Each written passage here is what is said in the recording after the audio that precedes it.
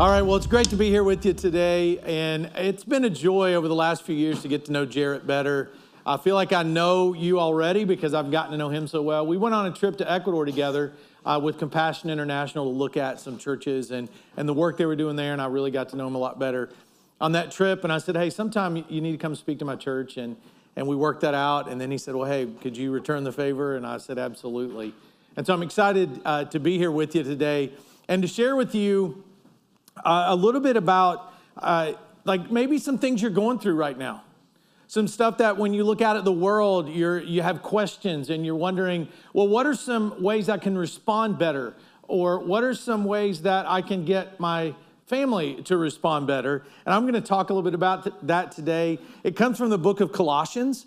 And so if you have a Bible, open up to the book of Colossians. I'm going to put all the scriptures up on the screen as well. But one of the most interesting things about the book of Colossians is not just what's in it, which it's one of the most relevant books, I believe, in all the New Testament. It's also the context from which it is written by the Apostle Paul. Anybody ever journal your prayers? Anybody ever do that? A few of us. I don't do it all the time, but I go through ups and downs when I'll journal my prayers. And one of the most rewarding things about prayer journaling is that later you can go back and you can look at the things that God has done in your life. And I have this one journal that when we were waiting on the birth of our first child, God, we want a child by this time, and just asking God for that. And then times in my life when I was asking for a lot of direction and waiting on God for that, and I can go back and I can open up and I can read that. Well, that's kind of what we're looking at today, is a journal that was given to a church in the first century. Because it's written from a prison cell to a church in a town called Colossae. Now, this church was new. That's modern day Turkey, if you know your geography. And it was started by people who were disciples of Jesus, who kept making more disciples, and then before you know it, a church was born. The Apostle Paul was 1,000 miles away in Rome, and he heard the church was going through some difficult times. He had heard that there were some false teachers that had infiltrated the church. And there were some people teaching things that did not line up with the gospel. Anybody ever see that happen in the church? And he heard that they were putting requirements on followers of Jesus that shouldn't be there. And there were two big things that the church at Colossae was dealing with. One was this idea that there's this secret knowledge that you can gain outside of the message of Christ. Yes, it's great to follow Jesus, but there's this other secret knowledge that you can gain. It was called Gnosticism, which is like a description of a whole group of beliefs. But one was secret knowledge. Another part of Gnosticism was that Jesus didn't actually come in the flesh. He just appeared like he was, but he wasn't really there. Another belief was that all flesh is evil, and so therefore it doesn't matter what you do with your bodies because all flesh is evil, and so it's irrelevant whatever you do. So there's no right and wrong for things to do with your body. So that was being taught in the church. And they were also teaching that, hey, yes, it's great you believe in Jesus, but you got to go back and you've got to obey all of the Jewish laws, which there's like 613. You thought there were just 10, didn't you? There's 613 of them. You just know the top 10. But they were teaching you had to go back and obey all those things. And so Paul writes this letter, the book of Colossians, for those two reasons. To help people understand who they are in Christ, and Christ lives in them, and they live in Christ, and that's all they need. They don't need extra knowledge. They don't need extra rules to obey. They just need to know that they were saved by the grace of Jesus Christ, and that's enough, and that's all they need. And he kind of sums all of it up in chapter 2, everything he's trying to talk about, beginning in verse 6, when he says, so then, just as you received Christ Jesus as Lord, continue to live your lives in him, rooted and built up in him, strengthened in the faith as you were taught, and overflowing with thankfulness. See to it that no one takes you captive through hollow and deceptive philosophy, which depends on human tradition and the elemental spiritual forces of this world rather than on Christ. For in Christ, all the fullness of the deity lives in bodily form. So that's what he's trying to help them understand is everything you need is in Christ. And so he continually comes back to the gospel of Jesus to say everything is in the bodily form of Jesus Christ because they didn't believe Jesus came in bodily form. So he's reinforcing that over and over again because just like now, back then there were things being taught that sounded really good, except they weren't true. You ever see that today? You ever scroll through your news feed and say, oh, that sounds reasonable? Of course we all do. And here's what we have to understand. Just because something is popular and sounds true does not make it true. Might be popular, might sound true, doesn't mean it's true. Here's what Paul's trying to get them to do, to understand how to discern the difference between right and wrong. And over the past couple of years, as I have scrolled through news feeds and read what people who claim to follow Jesus write, one thought that I've had consistently is they don't know how to discern the difference between right and wrong. And that's what the book of Colossians is trying to help the church in the first century and us 2,000 years later do, is to discern the difference between right and wrong. So here's what you do. This especially applies to you teenagers, college age, younger folks. When you hear something that sounds appealing, that sounds like it might be true, you always have to line it up with what God's word teaches. You always have, no matter how good it sounds, no matter how loving it sounds, no matter how accepting it sounds, you always have to line it up with what Jesus said it would take to be one of his disciples. He made it really clear. He's speaking to his disciples one day, specifically to the Apostle Peter, and he says these words: if you want to be my disciple, you need to deny yourself, take up your cross, and follow me. So when you hear teaching that might sound really good, like they were hearing in the first century, we have to match it up with, does this go with Jesus saying, deny self, take up my cross, and follow him? Those first two words, deny self, that's not a very popular thing to say today. Because here's what sounds really good today. Oh, just love yourself. Just, follow your heart. Worst advice you could give anybody in the history of the world is to follow your heart. How many of your hearts have gotten you in trouble before? Yes, me too. You ever thought you were in love, found out later you weren't? Your heart will deceive you. So following your heart is really bad life advice. And so when you hear follow your heart, how does that line up with Jesus saying deny yourself? Because follow your heart says embrace yourself. Deny yourself means appeal to something greater outside of yourself, and Jesus is saying, that's me. And so through this entire book of Colossians, the Apostle Paul is trying to communicate, look, there are standards and there is truth and there's freedom in that, and you need to follow it. And he said, if you want to grow in your faith, stay rooted in the fact that Jesus Christ is in you and you are in him. And he gave him that same reminder over and over again, because just like then, now, when cultural pressures come in, anybody feel cultural pressure? Am I just seeing that myself, or is everybody seeing that? Cultural pressure requires a deeper commitment. When I start to feel the culture around me pressuring me to change my beliefs or go against this, it requires a deeper commitment to the gospel of Christ. And the reason the Apostle Paul said, you stay rooted in your faith, you keep growing, is because it's hard to be deceived by the world's lies when I'm growing deeper in God's truth. And so that truth that he brings to them is that when you follow Christ, it affects all of your life. When you follow Christ, students, it affects the kind of student you are. It affects the way you interact with your teacher. It affects the way when you get a job, it affects the way you interact with your boss. If you're a boss, it affects the way you interact with your employees.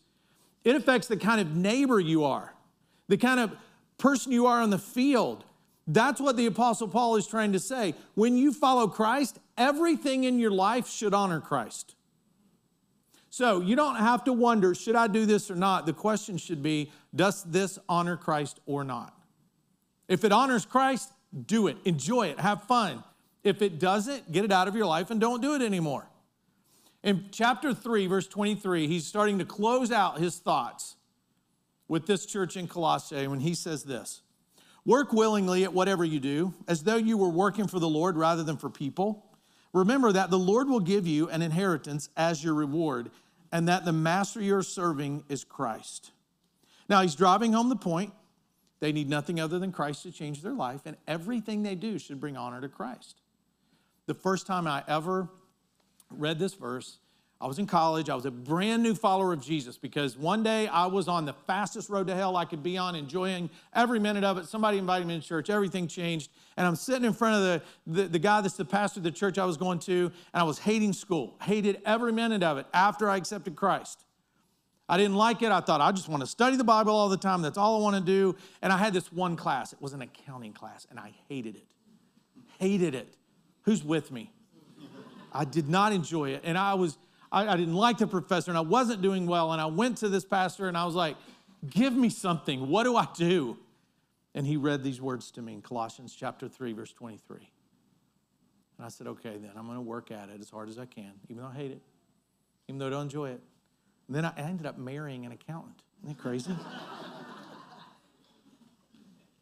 And so Paul is driving home the point. You need to understand that Christ is in all of your life, every part of your life, and everything you do should bring honor to him. And so when he's trying to tell them, you need to pray and you need to have intentional spiritual growth, because those two things will help you discern the difference between right and wrong. And when I scroll through my news feed and I see people that I have influence over and I teach, it convicts me because I think, they don't know the difference. Part of that's on me. They don't know the difference between right and wrong. And Paul is saying, if you grow in your faith, if you stay deeply rooted and have intentional spiritual growth in your life, you will be able to discern the difference between right and wrong, no matter how good it sounds. No matter how good what you're hearing sounds, you will be able to discern if. I mean, parents, isn't that our job with our kids? Teach them how to discern and have the least amount of regret possible in life. I think that's what we want to do with our kids. I want you to know the difference between right and wrong, and I want you to have the least amount of regret possible. So here are the things I did that you shouldn't do that lead to regret.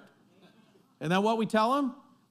And so the Apostle Paul is saying, look, you need to be growing in your faith so you can discern the difference between right and wrong, because when we can't discern, we end up with regret or we end up deceiving somebody.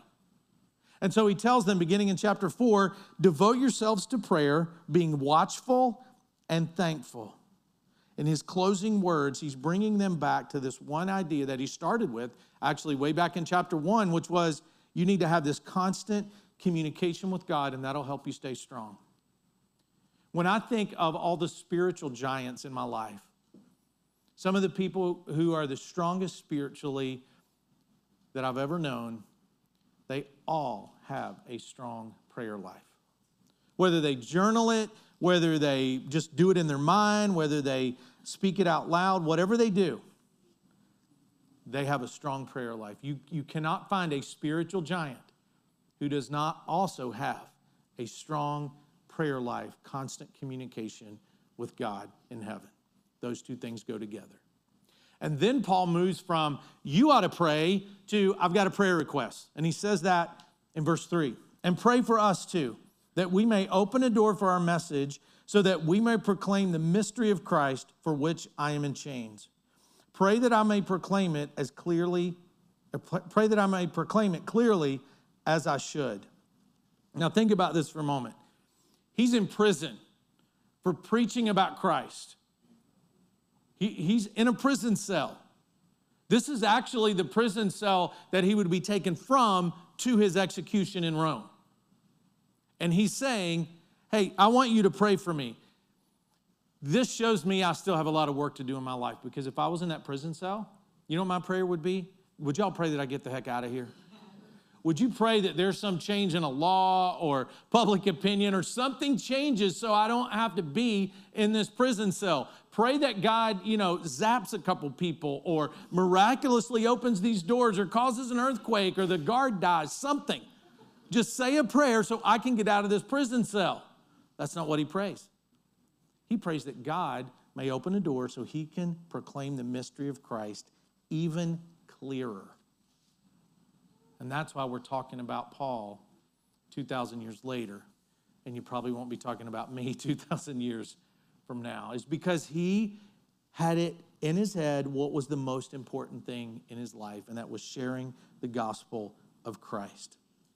You know what that tells me? If he can do that in those circumstances, it tells me that my circumstances should never determine my attitude.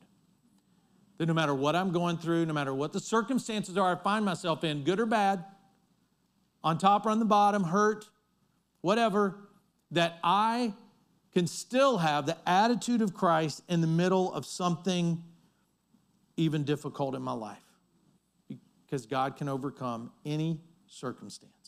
So instead of, God, get me out of here, God, get me past this, God, get this out of my life, how about we start to pray like the Apostle Paul, where he says, pray that this is an opportunity. Because, he was in prison. He knew he was going to die. And he could have said, woe is me, but he said, I need more opportunity to share the message of Christ. So what if we did that? What if we saw our circumstances that we find ourselves in, whether it's bad jobs, bad bosses, bad teachers, failed relationships, and we could pray the prayer, God, somehow use this to open a door so I can proclaim your goodness and your truth to others. And then, after he's given them all this knowledge that they need for these first 3 chapters of the book of Colossians to refute false teaching, he's given them that. He's told them, this is the truth, and you have the truth now. You know how to recognize and discern the false teaching that is among you. That's what he's telling them. And then he says this as he's closing out his thoughts with this church. Be wise in the way you act toward outsiders. Make the most of every opportunity. Let your conversation be always full of grace, seasoned with salt, so that you may know how to answer everyone. See, throughout this letter, Paul is saying, warn people, be careful, make sure you know how to discern. There are deceivers among you teaching heresies. Don't believe it. And he puts it all into perspective for them. And then he comes to these last few words and he says, but be careful in the way you act towards outsiders. Make sure your conversations are full of grace. You know why he's telling them that? Because when people have the truth, like we do, when we know what the standard is, like we do, the Word of God is the standard. There's no issue in this world that we cannot apply the Word of God to and it get better. Poverty, apply the Word of God, it'll get better. Racism, apply the Word of God, and it'll get better. Anything you can think of, apply the Word of God. The division in our world today, apply the Word of God, and it will get better, because this is the standard, and we have it, and we believe it. We have the knowledge, we have truth, and we have the standard, and Paul knows, just like it was in the first century, what knowledge can do to people just like it does today. It can puff you up. In fact, he says that to another church. Be careful, because knowledge will puff you up. He's saying you need to be careful with the truth that you have, because all of us know people who have said truthful things in hurtful ways. Maybe you've done that. Maybe that's been done to you. And he's telling them, be very wise, because what you know should change the way you interact with other people. Now, all of us know people who don't know Christ. I do. People who are lost. Think about them. Paul is saying, be wise in the way you act towards those who are outside the truth. You have it. You've been told it. But hey, I want you to be wise in the way you act towards people who don't have it. Extend grace. Well, do I confront sin? Of course you do. He doesn't say, hey, stop confronting things that are wrong. He says, when you have conversations, make sure they're full of grace. That's what he's trying to communicate. Do I tell people that they're lost without Jesus? Of course you do. But you do it in a way that's full of grace. A couple months ago, I was listening to one of my favorite podcasts, and the lady I was listening to, her name's Alicia Childers, and she was telling the story about this guy that she had on as a guest, and she asked him a few questions about how he came to know Jesus. And he tells a story about being in a coffee shop week after week while he was living in sin. And he sees these Christians over in the corner studying the Bible. And he's like, oh, great, Christians studying the Bible. So finally, he gets the nerve to go over and talk to them. And he talks to them about what they believe. And he tells them his life and his lifestyle. And he asked them, do you think that's sinful? And they said, yes, we do. He goes back to his table. They also invited him to church. And he said that night, he tossed and turned in his bed thinking, how much did they have to care about me to tell me they think I'm wrong? Now, his perspective was great. So he accepts their invitation to church. He goes to church, and he has this radical experience with Jesus and becomes a follower of Christ and is now written books, preaching God's word to everyone he can about what grace-filled words can do to people like him. Now, I don't know the words that these Christians used in the coffee shop. He doesn't tell them. He doesn't talk about what specific words they used to make him feel like that, but I bet the Apostle Paul would have been proud. I bet he would have said, those are the kind of words that you use towards people who are outside the gospel of Christ. I don't think we can ever go wrong erring on the side of grace with those outside the church. But we do all the time. I read some of your news feeds, I'm sure. And I see people responding with truth, but in really mean, nasty ways. And I think God doesn't need one more jerk speaking words of truth. He needs people who understand they're saved by God's grace, and so they're going to give that to other people. And maybe it won't be the same speed as you. Maybe it's not the same speed as the guy in the coffee shop that learned his life was wrong and then changed it almost immediately. It may not be that fast, but words of grace never are wasted. Why do you think, if you read the teachings of Jesus, and he said some pretty hard things, like you bunch of snakes, you bunch of people, you're like a tomb that's whitewashed and people fall in it. He said that to people who were following God. And then when it came to people who were outside the family of God, he spoke more words of grace and said, hey, I forgive you. You need to leave your life of sin, but you need to know you're forgiven. And so how should that affect the way we communicate with people who are outside the family of God? When I first said yes to Jesus, it was the grace of Jesus that drew me in. I can remember the person I was studying the Bible with was reading to me the book of Galatians, which is all about the grace of God, and that won me over to Christ. The alternative would not have. It's because they were grace-filled words, not just truth-filled words, because you can say truthful things in hurtful ways, but they were grace-filled words. And the last part, if you have your Bibles, I want to read the ending, because you know when you read the Bible and it's got a bunch of names and stuff that thinks, oh, that doesn't mean anything. That's just a bunch of people's names. I'm going to read some people's names, and I'm probably not going to pronounce them right, but it's okay. Well, I could just not tell you that because you probably don't know either. In Colossians chapter 4, Paul ends up his letter with a few verses, and he says this. Tychicus will tell you all the news about me. He's a dear brother, a faithful minister and fellow servant in the Lord. I'm sending him to you for the express purpose that you may know about our circumstances so that he may encourage your hearts. He's coming with Onesimus, our faithful and dear brother, who's one of you. They will tell you everything that is happening here. Now, the way Paul would have written this letter, he would have been sitting in a prison cell, and somebody would have been sitting outside the prison cell, probably this guy, Tychicus, and let's call him Ty. Ty was sitting outside the prison cell, and Ty's writing everything down that Paul is saying. And he gets done, and he rolls it up, and then he's responsible for taking this letter from Rome all the way to Colossae, which is Turkey. That's about 1,000 miles, and he would have walked it. So that's like leaving here and going to Miami and taking a very important package. And so he would have gotten to Colossae, he would have assembled people much like this, and he would have opened that letter, and he would have started to read all the words I've read to you from Paul's letter to the church at Colossae. If Tychicus would have never done what Paul asked him to do, we wouldn't be reading this book. Now, he didn't know when he was walking along, like, I'm carrying the Bible. My name's in the Bible. My name is going to be in the Bible. He didn't know that. All he knew, here was an apostle, and he's taking this letter to a church that desperately needs to hear it. And here we are 2,000 years ago talking about a guy that gets one mention in the entire Bible. And he took words of truth from a prison cell to a church that brought freedom, that brought grace, that brought direction and discernment for a church that desperately needed it. And we're getting the same thing from it, all because Tychicus said yes and he obeyed.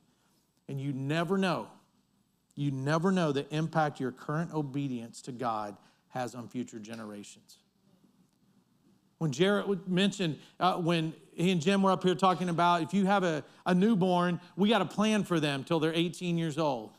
You never know. Those of you that are part of that plan that help those kids as they go through all those years, and the elementary years, the middle school years, when you want to be done with them, and then the high school years, we had 3 of them, I know. When you're making an investment in them and you're being obedient to God, you never know what impact is going to happen on future generations because you're obedient to God. And that's what this guy, Tychicus, was doing. He was just obeying what Paul asked him to do. So here's what you need to remember is my obedience to God always makes a difference. Always. You may not see it right now, but it will make a difference eventually. It's going to make a difference when you obey God. And then, almost the last verse, he says this, my fellow prisoner, Aristarchus, sends his greetings, as does Mark, the cousin of Barnabas. You've received instructions about him. If he comes to you, welcome him. Now, those just sound like names, Mark and his cousin Barnabas, but there's a history with Paul and Mark, who's also known as John Mark and Barnabas. If you've ever read the book of Acts, there's a spot in the book of Acts where John Mark goes on a journey with Paul and Barnabas. Well, John Mark kind of backs out. He doesn't go on the entire journey. He backs out of it. He goes home early. And Paul gets so upset with them. He says, John Mark, you cannot go with us anymore. And Barnabas says, no, I want him to go with us. And so they have a disagreement, those 3. Paul goes one direction to preach the gospel. They go another direction. It's the first church split in history, I guess.